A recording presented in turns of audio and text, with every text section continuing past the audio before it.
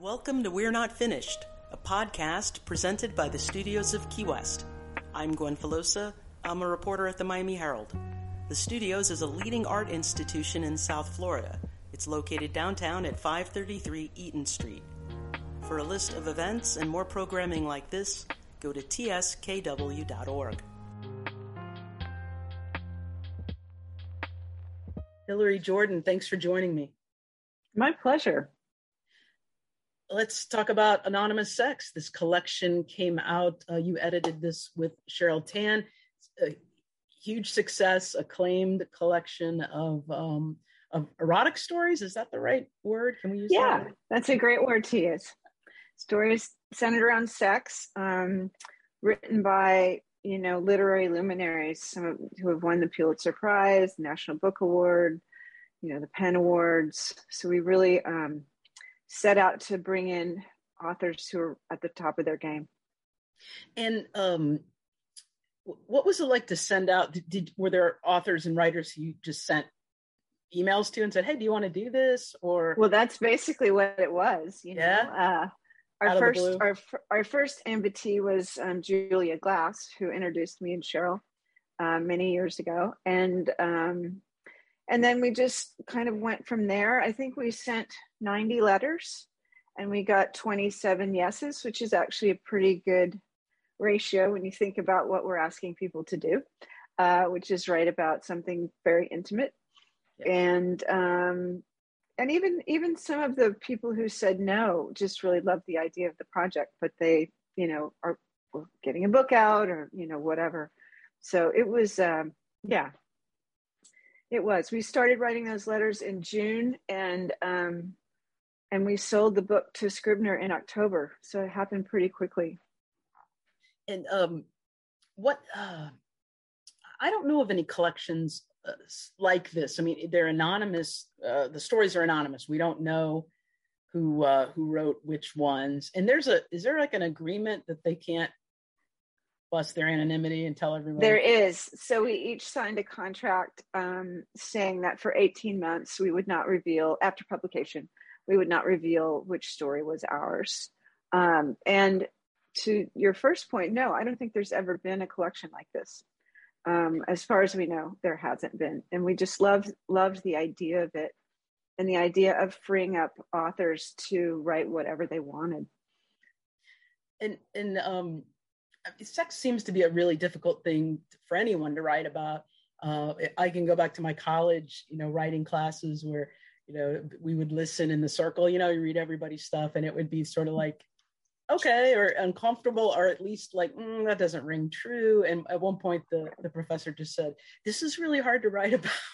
It is. And it was really, why do you, there's a lot of reasons, but why do you think it's something that is challenging these are good writers?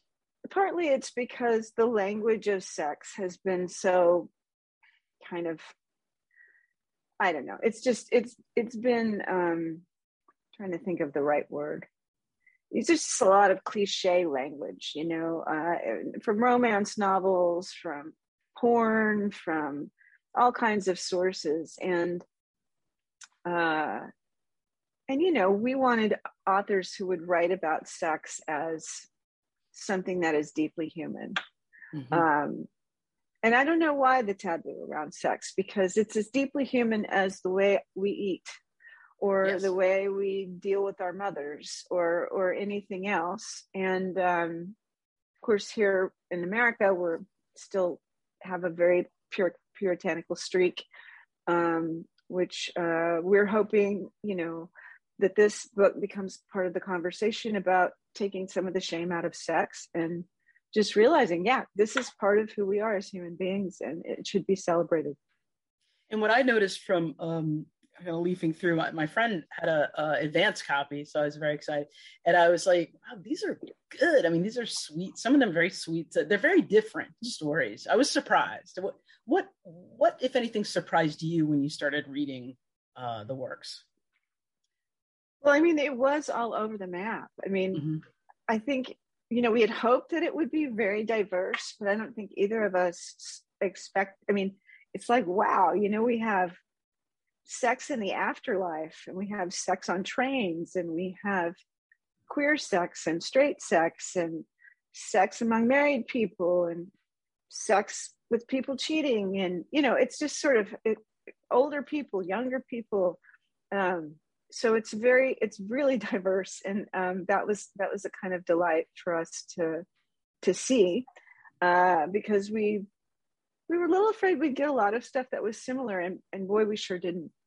And it's great because hopefully there's something in there for everybody. Yeah, because I mean, if they were all like, I'm just hypothetically like S&M stories or something, I would have been like, this is a lot of the same. Yeah, exactly. That could be a different book, but yeah, exactly. When you're out there promoting the book or talking to people about it in the public, what are some reactions that readers have had or shared with you? Well, I mean, I think people overall have been super enthusiastic about it. The kind of audiences we speak to are the kind who would welcome a book like this as part of that conversation, and also just as something that's I don't know, fun to read. I mean, it was certainly fun for us to put together during a really dark time. I mean, we started this in June of 2019, and I was alone in Maine and in Brooklyn, and Cheryl was in Singapore in her childhood bedroom, in quarantine. And we just said, hey, let's do this book, because, we thought of it like 10 years ago. But I guess from readers, it's like we've gotten, this is a reminder of intimacy, of what, human beings are supposed to do, which is interact with each other. And, at a time of a lot of isolation, we hoped that the book would be a kind of gift in that way. It is a beautiful collection and a beautiful, and I was just thinking about the timing at a time where, I think it's perfect timing to remind us all that, we're human, there is love and sex, and just kind of after COVID. Yes, yeah. Yes. Yeah. We weren't sure for a while. I'm just teasing. You've been in Key West. I think you taught some classes at the studios of Key West, some writing class. Tell me about your experience in Key West. What was it? It wasn't your first time, right, down here recently? No, I came the first time for a residency at the studios, and I actually did 2 residencies at the studios. So I was there for a month each time. And then this time it was to do an event around anonymous sex with Books and Books and the studios. Some of my favorite folks that are there. Yes. But it's such a, Key West is like, it's just the New York. It's just, it's like everything you want an escape to be. It's just low key, friendly, it's warm, and the people are warm, and it was just lovely to be there. Just absolutely lovely. I love the New York. That's wonderful. That's you can take a t-shirt of that. Key West, Bullseye. New York. Bullseye, Hillary. I like it. It's it's an inspiring place. I've been here for a little while. Everyone I know does some type of art. Like everyone, whatever their day job or profession is, they paint, they take pictures, they dance, they act, and it's just like you can be whatever you want here. Well, interestingly, one of my housemates at my first residency, Lucy Stevens, who is a painter, ended up moving there. Oh, wow. So I got to see her when I came this last time. That's how it happens, Hillary. You're good at it hasn't quite happened to me yet, but I'm not a big fan of heat. So I think about 3 months a year I'd be happy, and the rest of the time I'd be like, I'm kind of missing New York winters now. Yeah, this is a time of year where I start complaining, like, why did I move here? Like, I don't have a choice. I'm just, like, it's so hot. When it comes to teaching writing, a lot of people, they just want that secret, like, well, how many pages, or how do you do this? What's the trick? And so tell us what those tricks are. I'm just kidding. Tips. How do you teach writing? Mean, the first thing that I tell anybody who wants to write is to read. I don't think it's possible to write anything decent if you haven't read a whole lot of books. And when you talk to authors, almost all of us had our noses buried in books from the time we were little kids. And I think you're influenced by all the wonderful writers that you've read, and you get a sense of the kind of writing that you like to read. And I actually, for myself, I try to write the kind of writing that I like to read. So I kind of like a nice literary page turner. And that's kind of how one way I would describe my two books, Mudbound and When She Woke. So that is the number one thing, is to read. And the second thing is just to make a practice of it, you know, and to surround yourself with other writers. I feel like it's very motivating to be part of a group of people that you can show your work to, you know, peers usually, although you can also take a class from somebody like me. But it's just good to have a group of people that you trust, who can give you feedback on your work, and who you can give feedback to, because by giving feedback to another person, that's when you cross the line from reading for pleasure and reading for craft. And then you start to put together things for yourself, like, oh, this is how she did that. And if, you know, this is how you build suspense. This is how you create voices. So I feel like just kind of immersion is really the thing, but keep reading books, because, you know, you just have to kind of swim in a sea of words all the time. And that's kind of what I do. I like that. Now, you grew up in Texas, in Dallas, in Oklahoma, in Muskogee. Yep. Like that's getting ready to go. I'm getting ready to go there tomorrow, actually, to see my dad for the first time in a year. Wow. Yeah. That's I just always think of everyone as a New Yorker, as a native New Yorker. I don't know why. Almost none of us are, you None know. of you are. Probably some of us are, but almost everybody you meet is a transplant. Kind of like Key West. Exactly. Yeah, we're very few people. Yeah. But growing up in the I guess the West, how do you think that shaped or informed your work, or informed? I mean, I would think that there's a specific, I don't know, to me, Texas is its own. To me, Texas is the South, but my family is very Southern. So Mudbound was really based on my grandparents' stories of their farm in Arkansas, near the Mississippi River. And my grandparents were deeply Southern, Mississippi, Alabama, you know, that they were born in the deep South, and their stories influenced that. And, you know, Texas over the course of my lifetime has changed so much. And part of that change, that shift to a kind of extreme conservatism in its government, was part of what informed my second novel, When She Woke, which is about a near future America where people are punished. Instead of being imprisoned, they're punished by having their skin colored a certain color depending on their crime, and then released. It's also a world in which church and state have integrated to some extent, and abortion is illegal. And it's set in Texas. It begins there anyway. So in some sense, I've been really prescient about this, and I actually hate being right about this. But yeah, I feel like that coming from that place, you know, there are wonderful things about the South. There's a lot of darkness around the South, and I think that all of that has informed both of my novels. And talk about growing up with when was that moment? Did you always read and write? When was the moment when you were like, I'm going to do this. I can do this. I can write books. I can. Well, I think it was always a dream in the back of my head. You know, I think I hadn't read it, but I had memorized it from mom reading it to me, Green Eggs and Ham, when I was like 3. Right. Okay. And I started to read, I think, when I was 4. So always loved books, and you know, I had it in the back of my mind that I wanted to write a novel someday.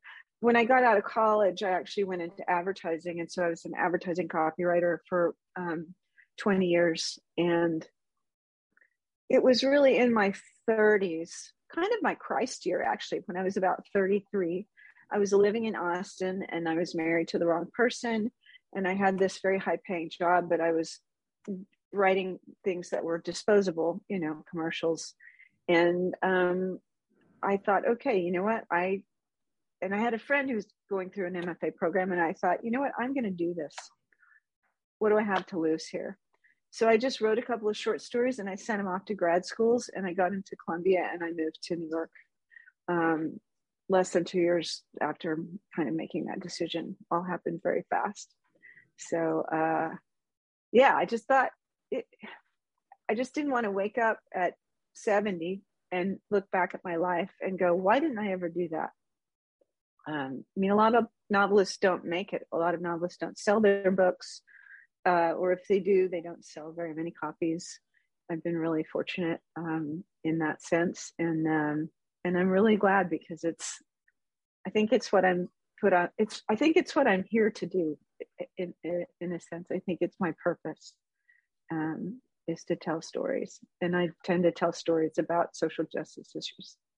So, and I love hearing people just in a second career, so to speak, or changing and just saying, I'm going to do this, whatever it is. I love hearing that, especially if it's an arts thing, because that's not the easiest. Who was it? Did Tocqueville who said there are no second acts in American lives?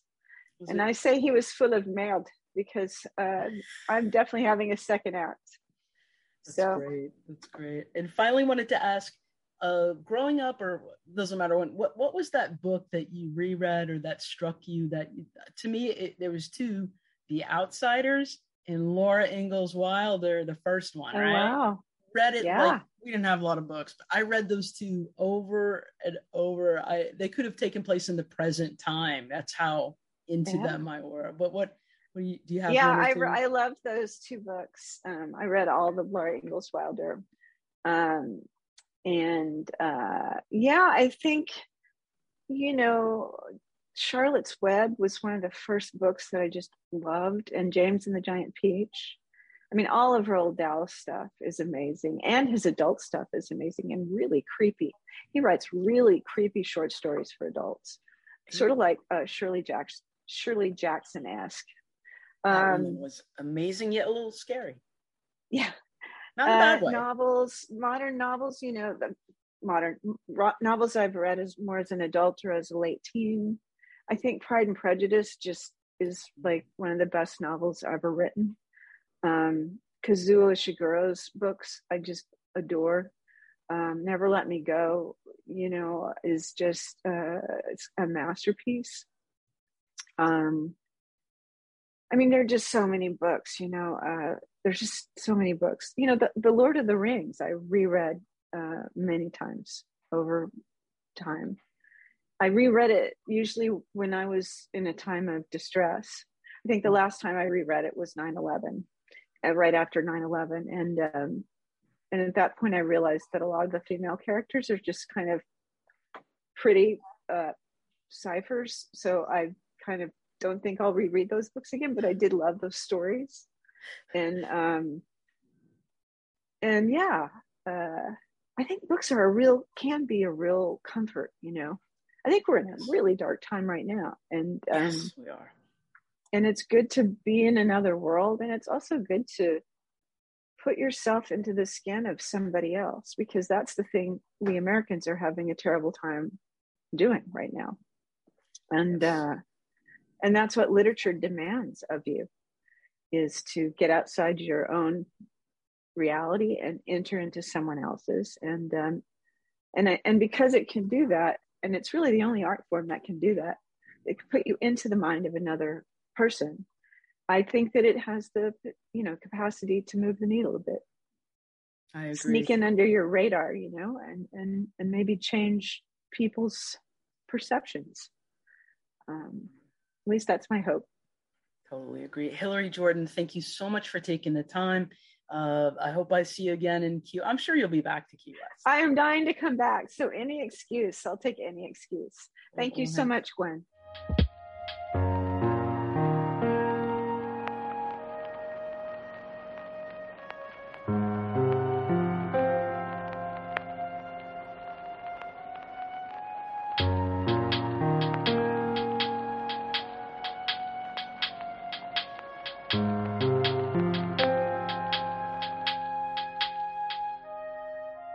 Catherine Weingarten, welcome to the show. Thank you. You were in Key West recently as part of the Studios of Key West's residency, very competitive, prestigious residency. How have you been here before? How did you hear of the studios? I had not been to Key West before. I had just found the opportunity on one of those sort of like playwriting submission websites. The Playwright Center in Minnesota posts a lot of good residencies. So I kind of applied on whim, and I didn't even realize how sort of competitive the program was, and also like the history of Key West and how many amazing artists have passed through it. Yeah, and what was your experience like? I mean, I know you were here to work and write. Yeah. Like, what were you working on? Some like little trashy projects. I have this play about The Bachelor that I was working on called I Met You on TV, Doesn't That Mean Something? And it's sort of satirical about like influencer culture and like trying to hit on people in relationships. And actually about podcasts and interviewing. So it's kind of funny. You're interviewing me. Yeah, it's about interviewing. I know you're a playwright. You also write humor. Yeah. Let's talk trash. Okay. I love that one. I that's when I was like, I need to interview her. I love the trashy, and we're not really talking John Waters trash. It's more mainstream trash. Am I right? Yeah, but I guess I have actually been compared to John Waters before, and just anyone who has like a little off-kilter kind of sense of humor, like that guy who did Moonrise Kingdom, that filmmaker.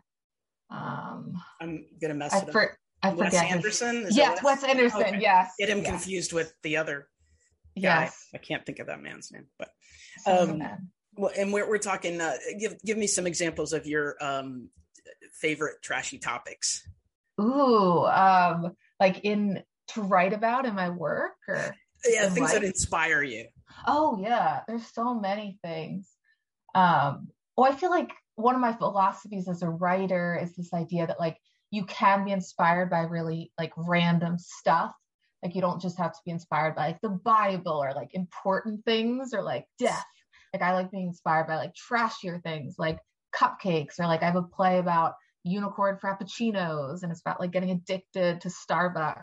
And I'm very into like pop culture stuff or things that everyone's like tweeting about and angry about, like Fire Festival, stuff like that. And I see, because I mean this lovingly. I'm a Circle K fan,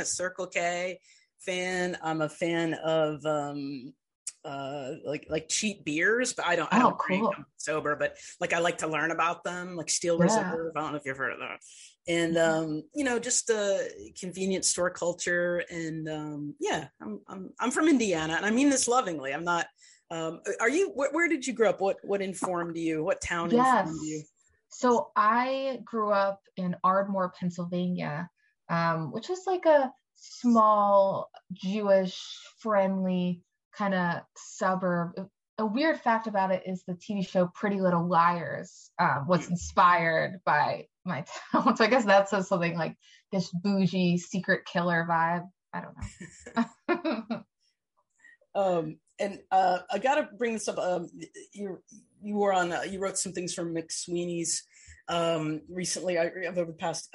Okay, the Shakespeare's love sonnets rewritten by, let's say, F boys. Yeah, we all know what we're talking about. I don't know why I'm afraid to say it. It's hilarious. Did they give you this assignment, or you just like come up with the sonnets rewritten by the F boys? I came up with it. They usually, I guess they don't really you don't really pitch them. You usually just send in written things. But I was actually taking a humor writing class at the time at this place called Catapult, which is great. They also do like online classes. And I was working on this piece, and the teacher, she was sort of saying, she's like, take things that are very disparate and put them together. So I was writing lists, and one of them was like, oh, like love poems, because like I'm such a big romantic, and I'm also like single, so I write about like all that kind of angst. And then I was thinking about like F boys, and like how hard dating truly is versus what you think about in like the Shakespeare plays. So then I sort of was like putting those ideas together, and she's like, oh, okay, so like maybe you could do sonnets. So my teacher, Alyssa, the sis, sort of helped me, and then I sort of had fun with the idea myself. And we are saying Shakespeare's love sonnets rewritten by fuckboys. There, I said trying to be. But I mean, they're wonderful. We got one that's Dairy Queen employees, herpes, the burner phone. They're really awesome. They're on MixedFeelings.net, my friends. And then the classic plays as spam emails. Spam email, I've never thought of it as an inspiration for like an essay, because I get more when I unsubscribe. I think somewhere there's someone signing me up for 20 more. They become the bane of my, I know everyone gets them, but I feel like I'm targeted as a reporter. You're so right. I bet you are extra targeted. They're really annoying spam emails. I once was like working with a very sketchy theater company, and I was trying to unsubscribe. I'm like, I'm not a member with you. I will not pay you again. You are sketchy. And then so I unsubscribed, and they kept sending me emails, and I literally responded. And I was like, hey, can you stop emailing me? And he was like, if you said unsubscribe, you unsubscribe. And then they kept sending it to me, and I was like, oh my God. Yeah, there's a couple, and one of them's a local thing. I don't know, but I guess it's just these cracked me up with the Crucible, like I saw you with the devil, warning sinner. So anyway, this it's genius because it kind of takes something awful and evil and turns it into fun. Yeah, that's what I like. I just love the mashup of the trashy stuff with something classy, and I think especially being a theater artist, like you study Shakespeare, you study the classic plays, so it's fun to not put them on such a pedestal and like, be a little trashy with them and, let people laugh a little bit. I do think it's awesome. That what tell us about the moment you were like, I'm going to do this. I'm going to write plays. I'm going to write humor. Were you a kid growing up writing or reading? I always was a big reader. I'm pro reading. I was always like a little creative thing as a kid, and I was very into acting. I was like very annoying. I was like, I will be a star on Broadway. So I had like very big dreams, and I always was just very obsessed with theater. But I feel like there was little literary signs. Like I'd be very into choosing monologues for myself, and other actors were like, ew, like you actually read plays. Like what? Like, can you just like choose a monologue for me? And I'm like, yes, I've read all these plays. So I was just very into like figuring out which playwrights I liked. But then I got into playwriting when I was at Bennington undergrad. I did a 24-hour play festival, and I like put my name in as a playwright, as an actor, and they picked me as a playwright. And I just kind of like fell in love with it. And I was like, oh, I can do this. And this is so fun. And I don't know. I also felt sometimes with acting, there's pressure to look a certain way, and that's like a part of the business. And I was like, I don't like that. I was like, I don't want people judging how I look as part of my job. Like I want to be able to just express myself and have fun and not have those kind of values placed on me as much. That was something I took an acting class in college. I mean, and I was so interested in theater. I grew up in this small town in Indiana. My parents were so great. They would take us to see plays that we were too young for, like Death Trap and Home, this play Home that had some sexual overtones. But so I took a class in college, and the guy at one point said, you should try out for plays. And I was so, I don't know what the word is, hated the way I looked, and had so much fear that isn't that weird that it kept me from, I don't know where that came from, but I wanted to share that. Yeah. And now I do stand up, and I worry, and I'm like, what happened to me? Like, cause I fell into, self-acceptance, but can we talk about the women's appearance, the misogyny, the war on women, I call it, or what's going on? Are we ever going to get better at this as a culture? I hope so. I think like talking about it is really helpful. And just like getting it out there. For me, it's like, which I'm sure you agree, I just feel like humor is such a great tool to like shed awareness and start conversations. Because, you know, if I was like, I will write a very serious play about body image, and if one person on stage, she throws bras at you and is crying and talking about how she had a bad childhood, you'd be like, oh, okay, like I'm never gonna come. But if you write something that's like fun and it's funny, but is talking about something that people care about and are frustrated about, like, you know, having an eating disorder or like body image, it can sort of wake people up a little bit. Yeah, and I think it must be, it would be difficult for me to kind of write about this in a way. I mean, do you find it hard or challenging to kind of go into that issue in your work? Or I do stand up, not comparing myself to you, but no, they're definitely. I love being able to just embrace the, you know, talk about it. It connects with the audience. And one day I teased the way I dress. I love the way I dress, but I tease about it. And one night this woman went, oh, and I said, lady, I'm holding a microphone on stage. I'm fine. I'm fine. But I think people connect with that. All women. Yes. No, I agree. And I think, as a writer, I try to like go to those places, like the issues I care about, the things that have affected me. And I think growing up, I did feel there was this thing of like, oh, well, if you're skinny, like, you know, if you had a boyfriend, there's these things you had to be. And I felt like I was sort of different from that. And I just felt this weird idea that like, oh, for guys, it was so much like, oh, what are you going to do with your life? And for women, it's like, oh, could you be prettier? Could you lose weight? And it was so overwhelming. And I felt like no one else was noticing it. So I feel like writing about it now, it's very like cathartic for me, because it's putting my voice out there and saying like, hey, this is something that I don't like, and I want this to be better. And hopefully that connects to people also, you know. Because I think it's sort of, I've stopped myself in my language like this year, and I'm just talking about me. I was like, I'm not using the F word. I'm no longer saying fat. I mean, it took me to be 50 years old, about myself or about anybody. And I'm like, no. And then the other day I was like, I lift weights, I work, but I was like, I'm just going to work on body positivity instead of constantly worrying about weight. I mean, why did this take me 50 years? No, I'm a lot older than you, but it seems like your generation maybe has some more insight or more. I feel like even younger than me, like, 'cause I'm a millennial, I feel like Gen Z, like I noticed certain internet trends where it's like people are really into midriffs no matter their size, and they just like posting stuff of like, I'm hot, and it's less about like, I look like a model and I'm hot. It's just like everyone being like, hey, like I just like wearing this outfit, I feel good. So that trend makes me happy. It's like, you know, let's just all like feel good about how we look. You don't have to look like, you know, like a Kardashian or whatever to feel good about yourself. Yeah, because what informs your work? What inspires you? I love that you say, hey, I'm just a funny girl from funny Jewish girl from obscure Pennsylvania.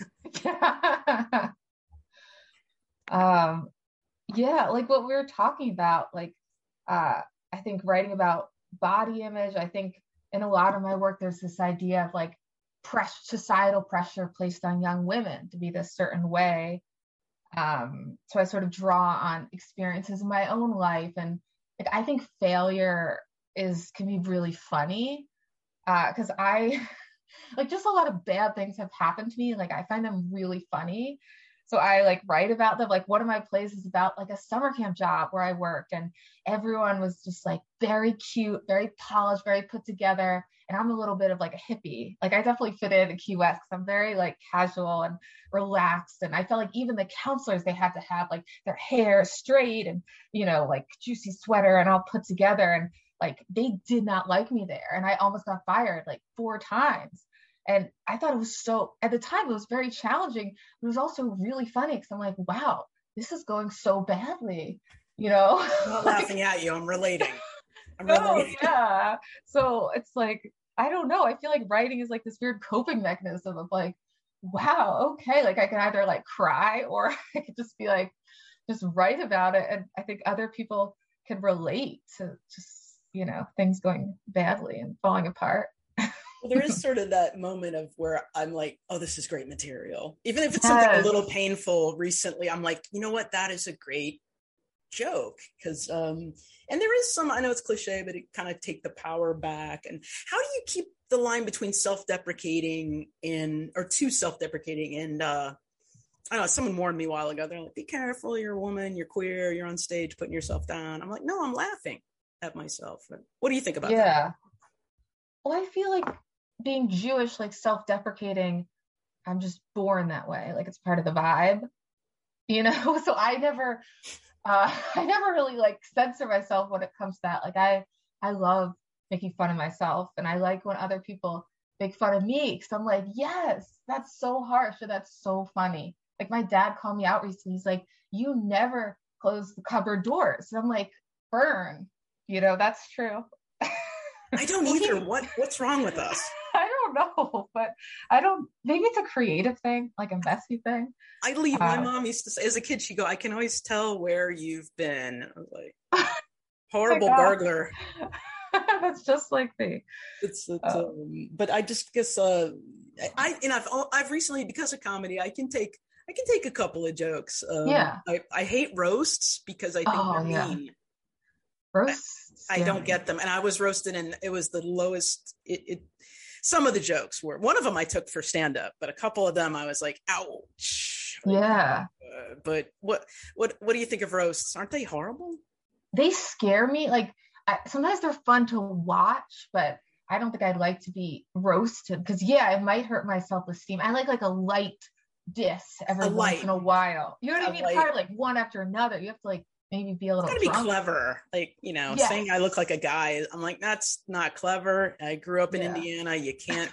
You got to try harder than that. But I don't know. I guess I just think a lot about that. When it comes to writing your plays, playwriting seems super hard to me. The way I would imagine screenwriting, but I love theater. I love that it's art happening right in front of me.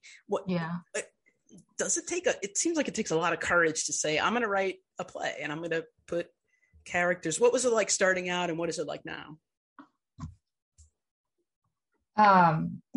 I think it was definitely really intimidating when I started, just in terms of like, because usually like there's things that come easier to you and things that are harder. And for me, like I had a lot of fun with like character and language, but creating like a plot that kept people interested was more challenging. So I think like I have an MFA from Ohio University, and like doing that advanced study, that was really helpful in terms of being able to keep an audience interest and learn like dramatic structural technique. I do also think if you act in plays, if you love the theater, then it's kind of like in your heart already, and you're gonna have ideas. There's gonna be stuff there. Usually you just need a class or two, or a book or something to help give you those lessons. And I think now it's different in a good way, just because I've been doing it so long. I don't have to think so much. I can just be like, ooh, like, you know, I want to write about Fire Festival, or I want to write about bananas. And I don't have to be like, well, you know, how does a character go after a goal? Like some of those things are already in me. So I can just sort of focus on them in the revision process. I think, I mean, you've done plays all over. You were in New Orleans for Fringe. Yeah. I love that. I used to live there, and I know that's a big deal. And is that, how important is it for you to, you know, have the residencies and travel and be, it seems like a lot of pressure to me, but also fun. Yeah, I think that's a gift of being a playwright, and it's just like getting to see new places, and I think it expands your worldview. And I don't find it too much pressure. It's just cool to just meet new people and new communities, and it's exciting when people who you aren't friends with, who you don't know, can connect to your work, and you're like, oh wow, like, you know, this isn't just so specific. It isn't just relevant to, you know, people from Pennsylvania. Like people in New Orleans or Key West can sort of understand and enjoy this kind of humor too. Now, I love titles. I think titles are the most important thing about anything. That's just me. And we've got This Road Trip Sucks with 2 S's. Yes. Two S's. And I don't want to get it wrong. You looked hot when you stole that dress from Walmart. I love all Walmarts, Costco's. I love big box stores. And I don't care who knows it. It's fun. I live in Key West, so when I travel, I'm like, yogurt's $1. Tell me about what inspired, was it Walmart that inspired the dress from Walmart? That piece, let's see, I wrote it a bit ago. It's one of a queer piece that I did at the Fresh Fruit Festival. And I think it was just sort of a trashy, fun aesthetic of like, okay, they're at this sort of like trashy store, and they feel like they have to be these girls, they feel like they have to be a certain way. But they don't want to be that.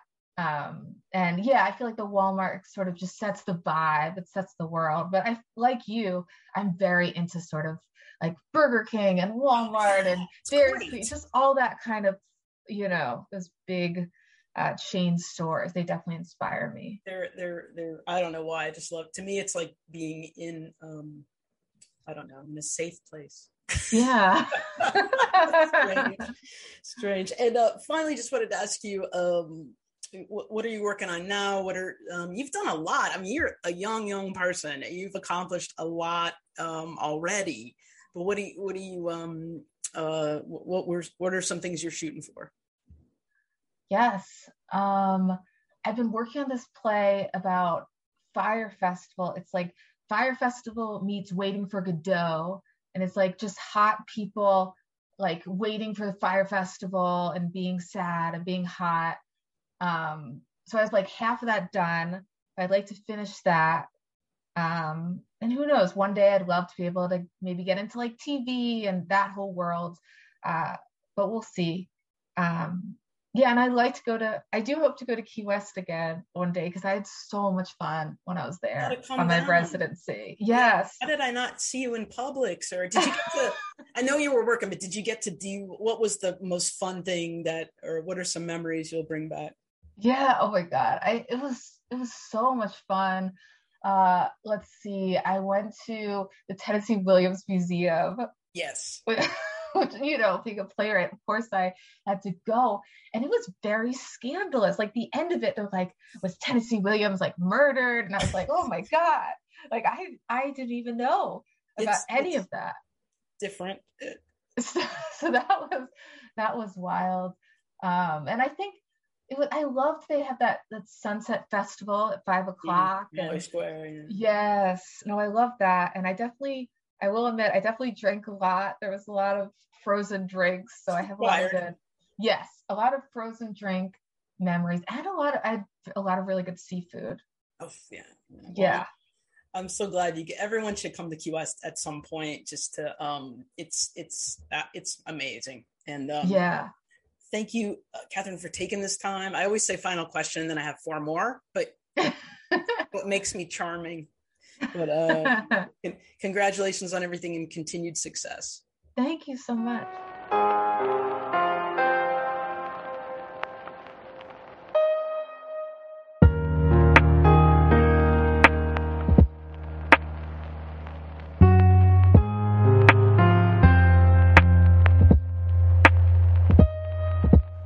Thanks for listening to We're Not Finished, a podcast presented by the Studios of Key West.